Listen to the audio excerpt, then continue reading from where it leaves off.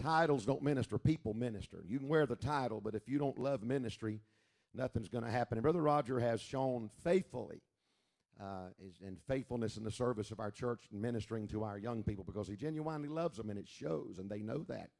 And I appreciate him. Amen. Appreciate those young people singing tonight. Wow. After that, they got me a little messed up.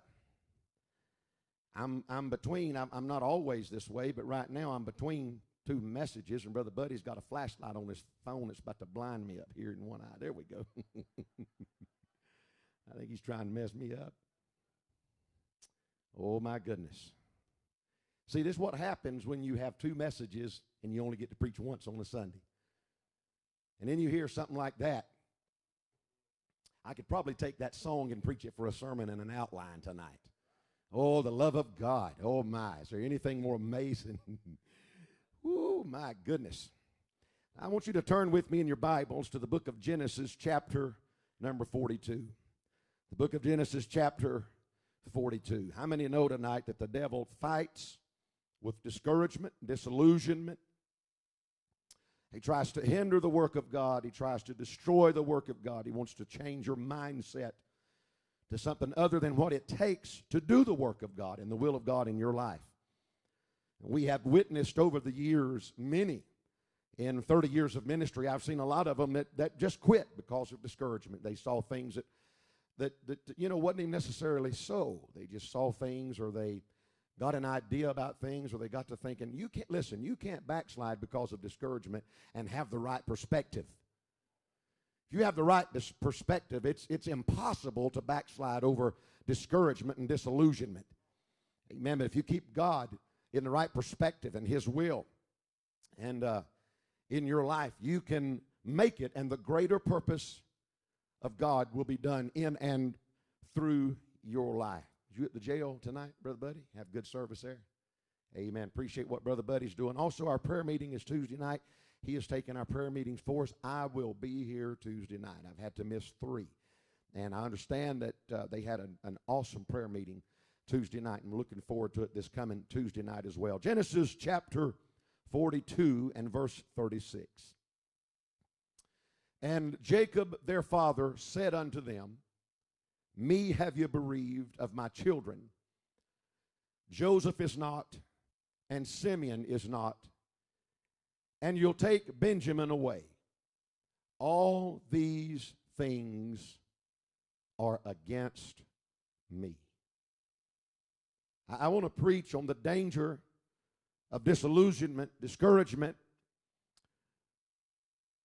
but I want to use this title tonight, All Things Are Against Me. Would you point your hand this way, and let's ask God to anoint us together. Father, we love you tonight. Father, we thank you for your touch. We thank you, Lord, for what we felt in this service. Lord, the choir singing and these wonderful young people that ministered to us. God, to just lift us up and encourage us so wonderfully tonight. I pray that you bless them and Brother Roger and Sister Candace and the great work that they're doing. And I pray tonight, Lord, that you would move in this house in a mighty way among your people. And we'll give you praise and glory for all this to be done. In Jesus' name. And everybody said amen. Amen. You might be seated. In Genesis 42 and 36, you can hear the disillusionment and despondency of a father who has already lost one son, Joseph. Now another son, Simeon, is held captive in Egypt, and now the second man to Pharaoh is calling for his youngest son, Benjamin, to be brought in.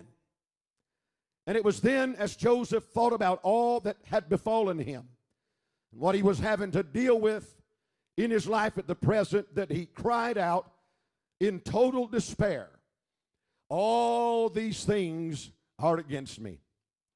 Now, when you understand the manner of speech and expression in Jacob's day and compare its meaning to our day, the literal interpretation is all things are against me, or everything is against me. Now, here was a man that was ready to give up and resign to the fact that life itself had turned against him, and he had lived the rest of his life in misery and die a miserable man. Now, we've all seen the type over the years. They're the ones that have given in to the despair. They lose any hope of a brighter day. They're the ones that get sour and bitter. They're the ones that make you wonder over time how and why. You realize where they've come from and the experience that they have had with God and the testimony that they have had in the past. You look at them now and you have to wonder how and why did they ever get in the shape that they were in. And I've said this in reference to a few. They are living like they were born during an eclipse on a rainy day, or maybe they just came into the world in an objective mood, or so it seems at the time, though we know that's not the case. But that path of bitterness and misery was the path that Jacob was on. Now, as you look back over his life, this is the same man that dreamed a dream in Bethel and saw a ladder reaching from earth to heaven with angels going up and down, and God stood at the top of the ladder and Jacob saw him. This is the same man that wrestled with the angel. The Bible said he prevailed with God. What a testimony. And this is the same man that God Almighty himself had appeared to him in Padan Aram, and the Bible said blessed him there. Now this same Jacob thinks everything, all things are against him. Jacob's problem is this. He's so busy looking at the problem of the present in front of him that he cannot see deliverance down the road. What Jacob didn't know was what he was trying to figure out. God had already had it worked out. You see, all Jacob knows is what he can see in front of him right now. What's right in front of him, what's right there, and that is, number one, they've been in a famine. And then secondly, he sent his boys to Egypt to buy some corn. And then third, everything that could go wrong has gone wrong, and in the worst possible way. Now all of these events has brought back all the emotion and the pain of losing Joseph. Now the possibility of losing Benjamin as well. And he says to his sons, his boys, in essence, this thing is going to kill me. It's going to take me to the grave. In other words, I can't handle anymore. This is all I can stand. This is the straw that broke the camel's back. This is the end of the rope. I can testify tonight that there have been times over the years the devil tried to make me believe that very same lie. And I know in talking to many in this house today, you have faced those times when you've looked back over recent days and recent weeks and recent months, and it just seemed like the troubles and the problems and the trials, they never let up. It was one thing after one thing after one thing after another. And then you may have said, well, I'll be all right if nothing else happened, and then something else happened. I can handle all of this that I'm having to deal with in my life if this or that doesn't happen. And then that is exactly what's happened. Well, the devil then tries to cause you to blame God. He floods your heart. He floods your mind with discouragement and disillusionment, and even tries to cause you to blame God for your problem. I'm going to tell you something, folks. If you ever believe that lie, I had someone say to me a few months back, they said they'd faced a terrible problem, had gone through a terrible ordeal, and they said to me, I'm still having some problems with God about what I've suffered in my life. Amen. I just shut that conversation down right there. I said to them, I will not listen to you blame God for any bad thing that happens in your life. You see, there are several reasons why we face what we face in life. Now, one of the greatest reasons, I talked about that a little bit this morning in the altar service, is ourselves. Sometimes we create our own problems. Is that right? Sometimes without the aid of spirits, without the aid of a devil, we just create or cause our own problems. We make terrible decisions sometimes, and we have to reap the consequences of it. Even when we feel that prompting or that leading of the Holy Spirit not to say or not to do it, we override that and we do it anyway. Then the problems start coming in, and we cause our own problems. Then there are times that others cause us problems. We can't help that. There's nothing we can do about that. Sometimes somebody just gets us in their sights. Amen. They put a target on your back and they come after you and they create problems. And then sometimes the devil is just doing all of it. You know, he stirs this, stirs that.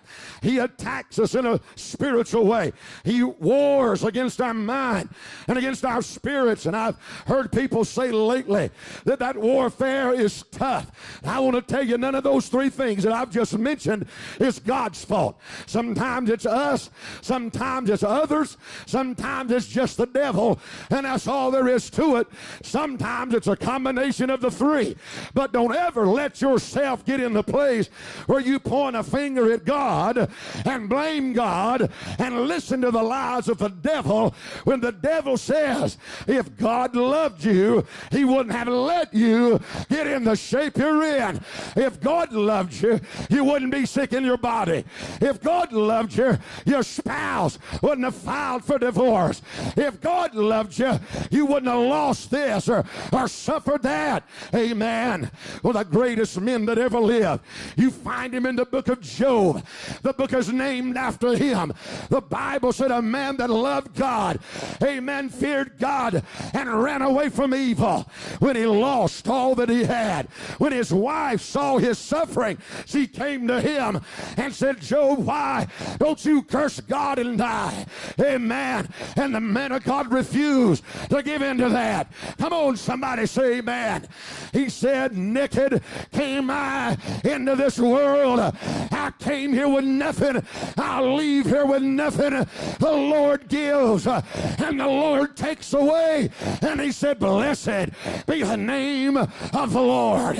Let me tell you one secret to overcoming in the worst of times, in the darkest hour, in the deepest valley, when it looks like it cannot get worse than it is. Throw your hands in the air and bless his name and praise his name and magnify your God. That's the way you throw the devil a curve. He's waiting to hear your curse. He's waiting to hear the testimony of your discouragement, your disillusionment. But when you say, thank God for the valley, I feel the Holy Ghost. Hallelujah. But we get like Jacob sometimes. We get so busy looking at the problem that we cannot recognize the greater purpose of God. Amen. Look back over your life tonight at the times of trouble that somehow gave birth to divine intervention and the fulfillment of divine purpose in your life.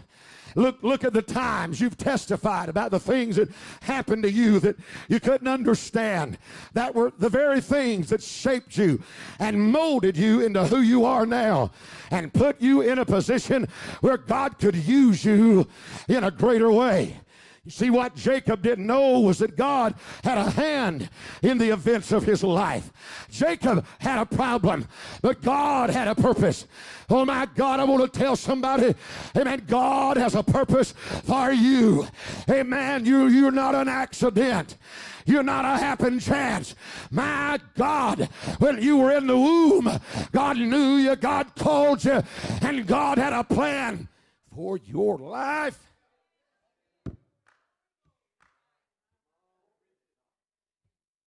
Listen to me, somebody.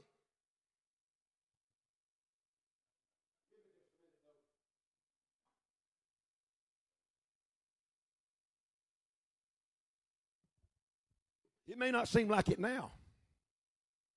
As you look at how it looks like the stars and the planets have lined up against you. Woo. The devil wants to plague you and weight you down and saddle you with some kind of a woe is me, inferiority, Nobody loves me. Everybody hates me. Nobody's faced what I've faced. Nobody has suffered what I've suffered. Amen. It's the worst as it's ever been for anybody anywhere. And it's all come to me. And nobody loves me enough to pray for me. Nobody loves me enough to help me. My mother's mother, when she was alive, back before, of course, she passed away. I loved her, love her still. I miss her. And she was a wonderful, wonderful person. But she had a way of looking at the negative things in life that, affected her in a personal way. I mean, that was back before the internet. And every time Granny had a pain, she'd self-diagnose. Amen. Let me tell you something, folks. Don't do that. And if you feel like you got a problem, you pray about it or go see a doctor. Don't go online. I can't tell you how many times I was ready to sign my death certificate. Come on, say amen. Oh, it's my heart. I'm going to die. Sure as a world. Right here when it looked like everything's going to be over. Amen. And my grandma would have a pain in her side, and it was cancer. She'd have a pain in her back, and it was something else. She'd get a headache, and it was a stroke a coming. Amen. It was always, just the worst of the worst of the worst. One day, Grandma was talking. We were sitting on the front porch out there, and she said something about something that's hurting somewhere. And I said it because I was playing with her because I knew what her response was going to be. I said, "Oh, Lord, Grandma, you have suffered more than any." And she looked at me and she said, "It's the God's truth, son." Amen. It's a God's truth. You listen to me. Don't self-diagnose. Amen. Don't pronounce your condition when you don't really know what your condition is. Your condition has more to do with your position than it does what you're facing in a spiritual way at the time. Don't pronounce negative things over your own life. Come on, somebody say amen. Bless the Lord. Praise the Lord. Magnify God. And realize whatever you face, the Bible said all things work together. Somebody say all things. All things work together for our good who love him and are called according to his purpose. Amen. The devil may have a stratagem. He does for sure. But God's got a plan. And God's plan outruns and overrides the devil's strategy for your life every single time. It's the devil's job to mess you up. It's the devil's job to mess with your head. It's the devil's job to make sure you lose sight of what God's promised and what God wants, and what God will do in your life. That's what the devil does. Don't do his job for him by agreeing with him. Oh, come on, somebody say amen. Just because things are topsy-turvy, upside down, going wrong. Jacob had a problem. He didn't realize God had a hand in what was going on. God had a purpose. I feel the Holy Ghost in this house tonight. God's going to help somebody here. You see, Jacob's problem was a great problem, a terrible problem. He said, "I have lost a son. I've lost a son." But in the problem, God had a purpose, and that was to use the son to preserve a nation. And so God took Jacob's problem and made it his own purpose because God had a plan before Jacob ever had a problem. My God's got a plan before you have a problem. Amen. He's got a solution before you have a problem. God's got an answer before you start questioning things. Look to him. Trust him. Believe him. And so what Jacob thought here was going to kill him. He said, "Oh, boys, this thing's going to kill me. I'm an old gray-headed man. I cannot stand this kind of stress. I cannot take these kind of problems. This is going to do me in. It's over with. I'll have a heart attack. I'll have a nervous breakdown. I'll stroke out. I can't take it anymore. It's going to kill me." How many's ever said this thing's going to kill me, but you're still here tonight? There's two honest people here so far. Has anybody else ever said this might kill me, but there we go. There we go. So the very fact that you're still here tells you how wrong you was. Now, some of you obviously have a problem admitting when you're wrong, but I'm glad we crossed that line tonight. And now you can. But that was obviously a lie of the devil. That was obviously the wrong. Let's see, a diagnosis is what's wrong, right? And a prognosis is what's coming. Is that right? Get that right? So that was obviously the wrong prognosis over your life. Though your diagnosis may have been somewhat correct at the time, the prognosis was, this is going to kill you.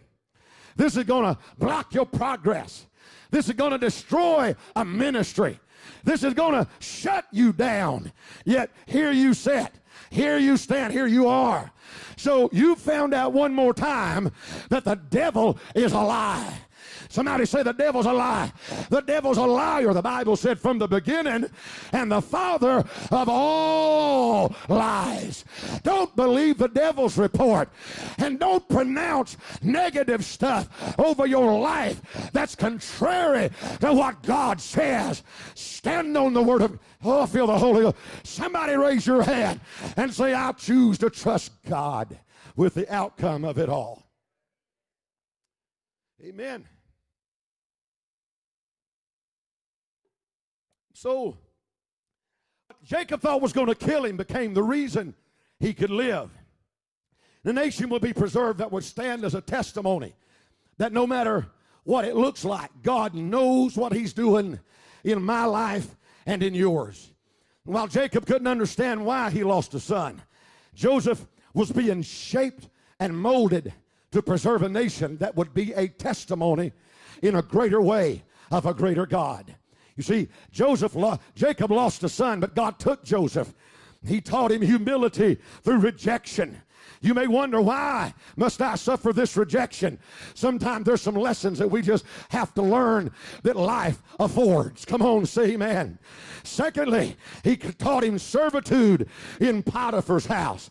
We have to come to a place somewhere in life of humility and servitude. And he put iron in his soul in prison. He gave him divine wisdom through revelation. Then God made him a ruler in Egypt. And so what Jacob thought was meant to kill him was God's way of saving him in a famine and preserving a nation that would bear his name. It is amazing the good things that come out of bad times. It is amazing the miracles that come from bad situations. One thing I love about Christ, one thing I love about serving God, is there are some revelations of God I cannot receive or know until I need God in a particular way. When I need healing in my body, amen, the healer reveals himself. When I need restoration in my spirit, he's the restorer of my soul. Amen. When I need help in the battle, he is the captain of a host. He is the Lord, strong and mighty. And in the particular trials and crises of life that I deal with, amen, rather than giving in or giving up, I've learned to allow God to reveal himself in a way that makes that situation doable. Amen. The disciples are on the Sea of Galilee. Third watch of the night. Storm is on that sea. Waves, wind, thunder, lightning. They've done everything they can do. Looks like they're all going to die. But they see a figure walking to them on the water. Some got scared.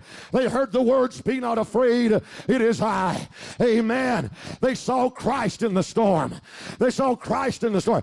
Now, in that storm at the time, though, they saw something that was going to kill them. But one of them in that boat said, "This is a good time for a revelation." Out of all of them in the boat, only one got a hold of it. He realized Jesus shows up for reasons. Come on, say amen. I said Jesus shows up for a reason.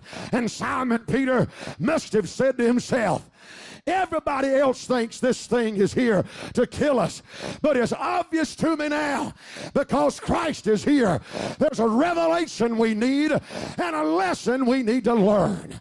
Hallelujah. So it's in a storm at the third watch of the night, when it looks like all hope is lost in shallow Galilee, that Simon Peter and the disciples in the boat experience a theophany, and that is the divine presence of the Lord Jesus Christ. Oh my. That Everything may be bad that you're going through. I mean, what that doctor told you may have left you without or with very little hope. That situation may look impossible. Oh, I'm telling you, when a revelation of Jesus comes in the middle of it, though, it produces, it makes you say, looking back, if I had to go through that to see him in that way, then that was worth going through to experience him. And that's the wonderful thing about the Lord. Amen. He always comes to us when we're in trouble. And if we'll take a hold of what he's trying to do in us and for us, amen, the experience that we had to suffer to get there isn't so bad. It's a learning experience. It's a stepping stone. It's a way to propel us and move us further. Let me tell you something about revelations from God. Once you see God in certain ways, you can help others along the way who have yet to experience what you have seen because of what you went through, and you turn that thing into ministry. How many times have I, over the years, or others in this house, slipped their arms around somebody and said, everybody may not know what you're facing. Everybody may not know what you're going through, because I know, but I know because I have been there. And I just want to reassure you, and I want to let you know, amen, that when there's no food in the cupboard, and it looks like you're going to starve, and you get out on your knees and pray with tears, that somehow from somewhere God always supplies. You slip your arm around them and say, when you're broke, busted, and disgusted, don't have two nickels to rub together, amen, you quote to them a scripture that you have lived. My God shall supply all of your needs according to his riches in glory by Christ Jesus. You may tell somebody, I've been there with that diagnosis and prognosis. I've had a death sentence pronounced over my life by doctors, but I'm healed and I'm here today. It ain't over till God says it's over. So now we also know that while God allows some things, there are times when bad things happen to good people. Here's the difficulty. A woman that we know in my wife's family years ago was at a prayer meeting at church.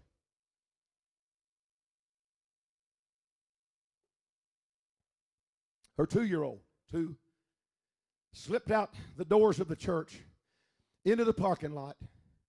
A sister left the prayer meeting early and backed over that 2-year-old girl's head.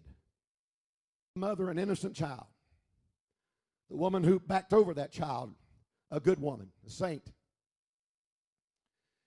Now, you don't run up to people at that time.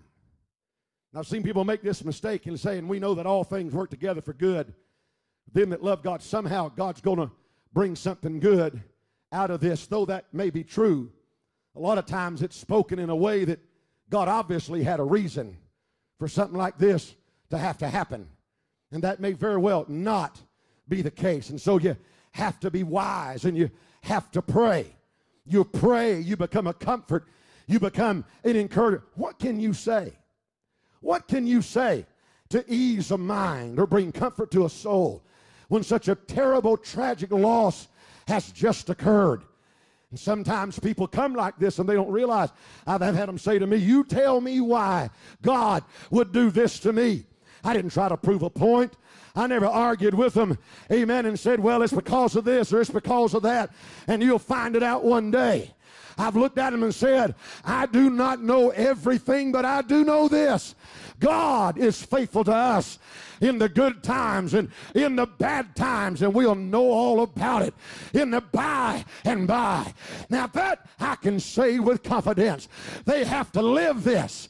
I said they have to live this. And I want to tell you something tonight. No matter what you face, no matter what you go through, it doesn't negate the fact that God is faithful. Amen, that God loves us. A phone call can change everything. A sunrise can change it all. But God is our only hope in the last mile of this life. And in all that we face, don't ever point a finger of accusation in the face of God. Don't turn away from the solution to what you deal with in the bad times, no matter how minor or bad it might seem, because God loves you. God's faithful. And somehow in His time, God's going to turn something around. God's going to move in your life. God is going to work a miracle even after the worst of times and reveal Himself to you in a way that you look back and you say, I now know something of God that I would not, could not have known. And a greater good came. That's what He's saying here. We know that all things work. That's something in progress. We know that all things work together for them, for good to them that love God, to them who are called according to His purpose. And then Psalms 5 and verse 11. But let all those that put their trust in Thee rejoice. Who you trusting in tonight? A doctor, a lawyer, come on, a banker. Let all those that put their trust in Thee rejoice. Let them ever shout for joy, because Thou defendest them. Let them also that love Thy name be joyful in Thee. Trust Him, and He'll turn that trial into a blessing somewhere along the line. Let's look at some reasons for disillusionment. We look at Jonah, the prophet. Now, things didn't work out the way he thought God said they would. He misunderstood some things. And after one of the greatest revivals in the Bible, the Scripture said, it displeased Jonah exceedingly. God didn't live up to Jonah's expectations. Notice what I said, Jonah's expectation. Well, I figured, I was wondering, I was sure, amen, His ways are above your ways. His ways are above my ways. But His way is the right way. Oh, my God. No matter how He gets us there, no matter how He does it, even through the things we don't understand, God's way is the right way. Amen. That Jonah is disillusioned because he wanted God to destroy the Ninevites who he hated, but God made him go preach to them anyway. And in Jonah 4 and 3, therefore now, O Lord, take, I beseech Thee, my life from me, for it's better for me to die than not to live with this. Man, some people never learn. Some people never learn. He ought to have known when he got on that ship to Tarshish and tried to run from the will of God, and God prepared a fish to swallow him whole and spit him out on the shores of Nineveh and tell him to go preach. It is time for him to quit thinking the way he thinks, doing things the way he does things, and just resign to whatever God wants done and wants to do. But Jonah's just another hard-headed preacher. He's still trying to do it and figure it out and make it work his own way. Well, if I've got to go preach, the Holy Ghost talking to somebody here tonight. Feel it? Well, if I've got to go preach to them, at least God's going to kill them. But then the Bible said they repented from the king to the babies. Everybody that was old enough to repent, repented. And Jonah said, I can't live with this. I can't handle this. Therefore now, O Lord, take, I beseech Thee, my life from me, for it's better for me to die than to live. God said, we're going to teach you some lessons here. Here's the great danger I'm going to get to here. When you persist in doing and thinking and figuring and going in your own way, God will give you a shot. God will give you a chance. Before God prepared that fish to swallow Jonah, God could have killed him for being a disobedient prophet. God could have had him thrown out of that ship, out of that boat, and let him drown in that water. He could have just let him drown. God could have called somebody else to take that message to Nineveh. But God's still giving Jonah a shot. And look what Jonah does with the chance God gives him. Amen. He said, just let me die.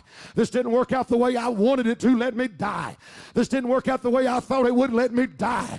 I am disappointed in you, God. Just let me die. Come on. Then the Bible said God prepared him a shade tree prepared for this pitiful prophet.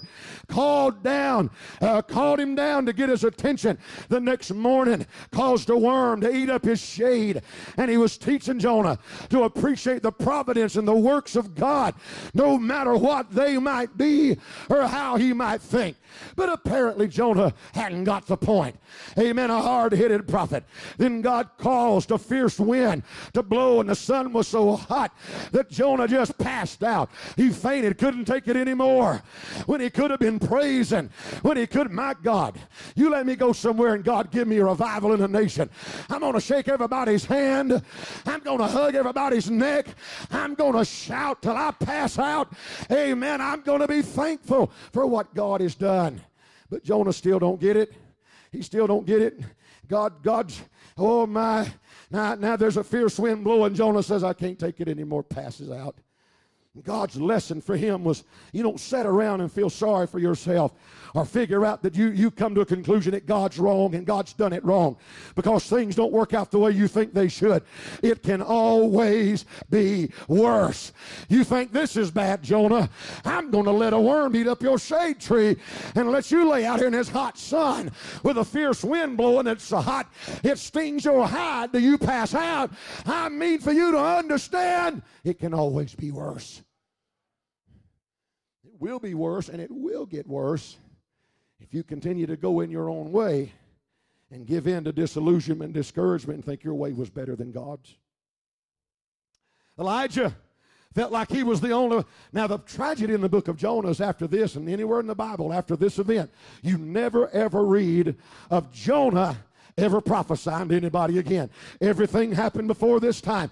There is no more, or there are no more scriptures in the Bible that give a prophecy or speak of a work that says Jonah, the son of Amittai, he lost a ministry right there. You can lose a ministry, not just lose a relationship with God. You can lose not just lose a ministry, rather. You can lose a relationship with God if you give in to disillusionment, despondency and discouragement and all that brings that and all that comes with that.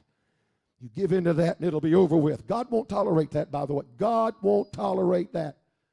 There's a lot of things God will tolerate for a while, but he won't tolerate the feel sorries and the you've done me wrongs. No. Don't do that. Don't do that. That's an ender. That's an ender. Elijah felt like he was the only one left.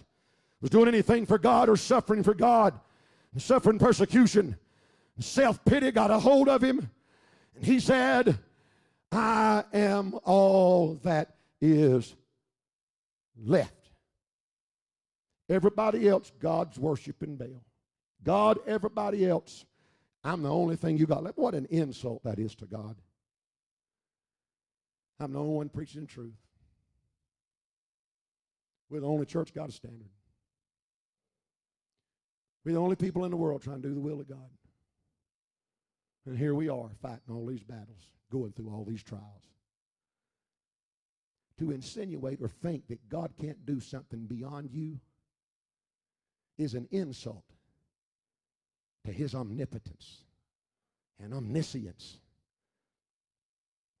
So Elijah said, Lord, here's a man called fire down from heaven.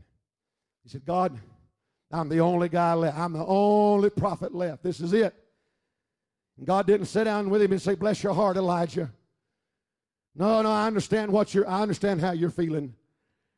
I sympathize with your self-pity, your despondency, and your disillusionment. Now you just caught fire down from heaven, and almost 1,000 prophets have been slain. You've just experienced one of the greatest victories and outpourings of anybody in the history of everything. And that mean old Jezebel said she wanted to cut your head off. Now let me sit down here with you and sympathize with you and pity with you over this. Not what God did. God said, here's what you do. God said, go. Anoint Hazael to be king over Syria, Jehu to be king over Israel, and listen, Elisha, somebody hear me, Elisha to be prophet instead of you. That period of despondency, disillusionment, self-pity, that insult, that accusation may not have cost him his soul, but it cost him his office as a prophet. It cost him his ministry. And the guy that was coming up behind him said, I want to work twice as many miracles as you did. Oh my, I want to tell you, amen, God's got a plan and God's got a man. I want to be God's man. Amen. I said, I want to be God. I don't want to do your job, but I don't want anybody doing my job. So I got to keep the right perspective. I got to keep my faith and my hope in the living God, no matter what the devil throws my way. I'm going to move on here. John the Baptist felt forsaken. He's in a prison. Jesus didn't even come to visit his cousin. The work was too great. The work was great. John's having trouble now. He's done wrong for doing good, and he had to get a word that this man was the Messiah. Or have I done everything for nothing? He didn't make a pronouncement. Amen. He made an inquiry. Oh, God help. There's a difference in an inquiry and an accusation. Elisha's was more on the lines of an accusation. Jonah, that was an accusation. But John's making an inquiry. John is essentially saying, I might not be seeing things like they really are. Somebody help me to see things a little more clear. He sent somebody out and said, come back, I feel God, and tell me what you saw. Amen. Blind seeing, deaf hearing, amen, devils are being cast out, and the poor receiving the gospel. And John said, I knew it. I just knew this was a trick of the devil. I haven't lived this life for nothing. Amen. It all counts for something. I want to tell you it counts. I want to tell you it matters. I don't care what it looks like. I don't care what the devil says. Do the will of God. Do the will of God. Look at those. Isn't it good when God sends somebody by to help you see the way a little more clear? Maybe God laid you on somebody's heart. Maybe your pastor got up and preached. Two things usually go through people's mind when you start plowing close to the stalk. Two things. Number one, he's preaching right to me. He knows. He's been told. Or I've talked to him, and now here he comes. Well, of course I know. You see, that's the challenge is sitting in one place pastoring for 20 years. There's very little about most that I do not know. But let me tell you what the second greatest challenge of that is, getting up and loving somebody and have enough courage to preach it anyhow, even when you know there's a good possibility they're going to get mad, and sometimes they get mad and leave the church. Amen. They want to go somewhere where, we ain't got time for that, do we? Amen. Let's leave that mule in the stall. No, don't do me that way. He said they want to go somewhere where somebody won't mess with them. Amen. Pat them, sugarcoat, agree with everything, and then not pronounce any kind of requirements over their life or tell them anything they do wrong. Oh my God, listen, if it was good enough for me, it's good enough for you. You can take it. You ain't gonna die. Come on, somebody. My God, if you can take it, you can make it. But the first thought that usually comes, he's aiming at me. He's shooting at me. Secondly, there's a still small voice that says, I am trying to talk to you through the preaching of the Word of God. Come on, somebody say amen. Hey, believe God. Yield to that still small voice. Let God talk to your heart and be obedient to Him. Be obedient to Him. I'm going to close here. Look at those in contrast who refuse to give in to the despondency. Paul the apostle, at the end of his life, I mean, forsaken by most, in a prison, about to get his head cut off. Amen. He said, for I am now ready to be offered, and the time of my departure is at hand. And he looked back over his life. Rather than cry and whine and moan and groan and bellyache and, oh, here I am after all I've done. He looked back over that life. And he came to this conclusion about the best thing I've got left to do is die well for my Savior. But as I look back, here's what he said. He said, I have fought a good fight. I have finished my course. I have kept the faith. He watched Demas forsake him for the bright lights of Thessalonica. He watched him turn back to the beggarly elements of the world. But here's the Apostle Paul said, I'm about to wrap this thing up. For me to live is Christ, to die is gain. I press toward the mark for the prize of the high calling in Christ Jesus. I'm about to see him. I'm about to see him. Head, my God, I'm about to get there. I have fought a good fight. I have finished my course. I've kept the faith. Henceforth, there's laid up for me a crown of righteousness, which the Lord, the righteous judge, shall give me at that day, and not to me only, but unto all them that love his appearing. You love his appearing and the hope of his appearing more than giving in to the present stress and circumstances. There is no hope of recovery when you give up. Musicians, if you'll come help me close.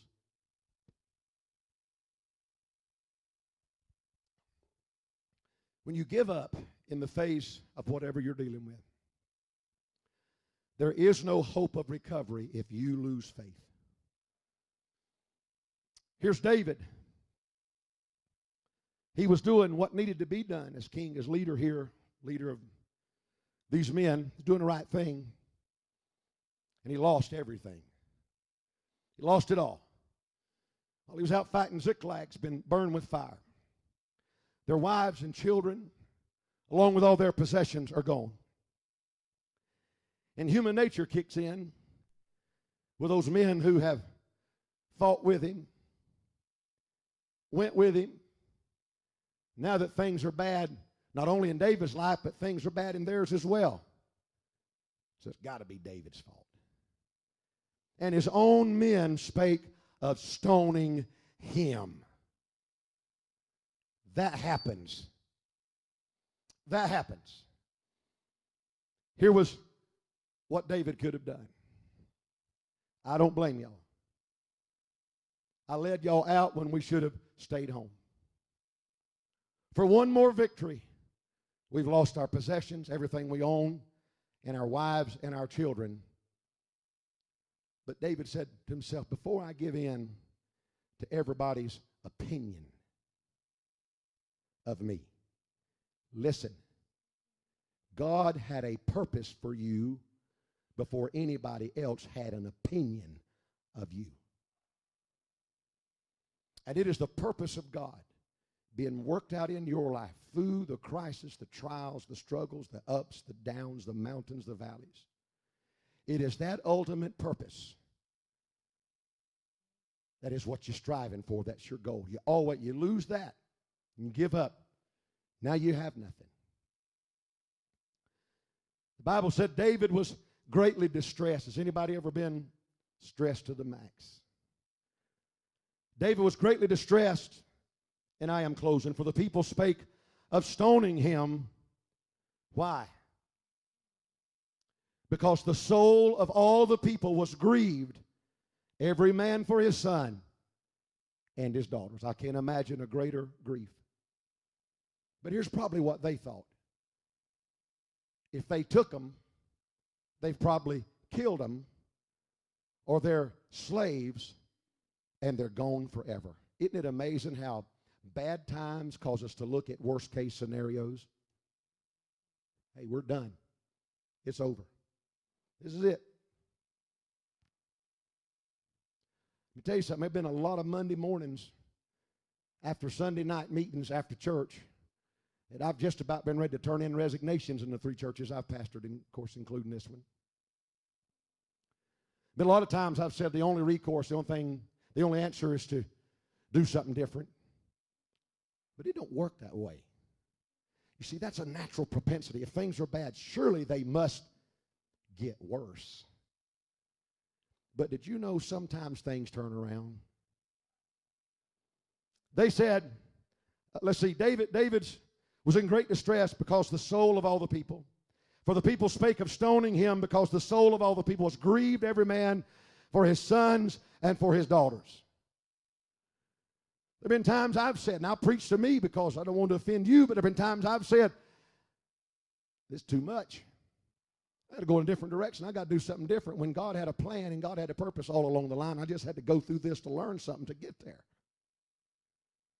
They gave in to the despondency, but the Bible said, but David encouraged himself in the Lord. Stand with me here. They looked at worst case outcome. They looked at worst case scenario. But David stuck his thumb under his chin and pushed his head up and looked to his God. Who got the word from God? Was it those men that wanted to stone him? Who got the command from God? Was it those men that were so grieved till they couldn't see a turnaround? They said, let's just end this whole thing by killing him, and we'll either elect us another leader or we'll go a different direction. We won't be doing this no more. If we ever do get a life back, we won't lose it because of somebody like him saying, God told him to go this way with us. None of those heard that command from God, but the one that looked to him. God said, that's what you're supposed to do, son. He said, get up, go, and recover all. So we have 2 choices, don't we? When life gives us the worst that we could possibly face at the time, we can accept that and look at things as getting worse, or we can look at that ministry and say, never happen, never occur, nothing will ever get better. Or we can say, God's going to make a way where there seems to be no way, and somehow I'm going to learn something from this. God's going to turn this thing around. Everything God said to me, He's going to bring it to pass. In closing, young people, graduates, life is full of disappointments. Cheer up, it's going to get a lot worse. Oh, you ain't seen nothing yet. I mean, there's some heartbreaks out there. It's almost unimaginable. There's some things you're going to deal with, make you scratch your head and cry for days. But you can look at all of it in one of 2 ways.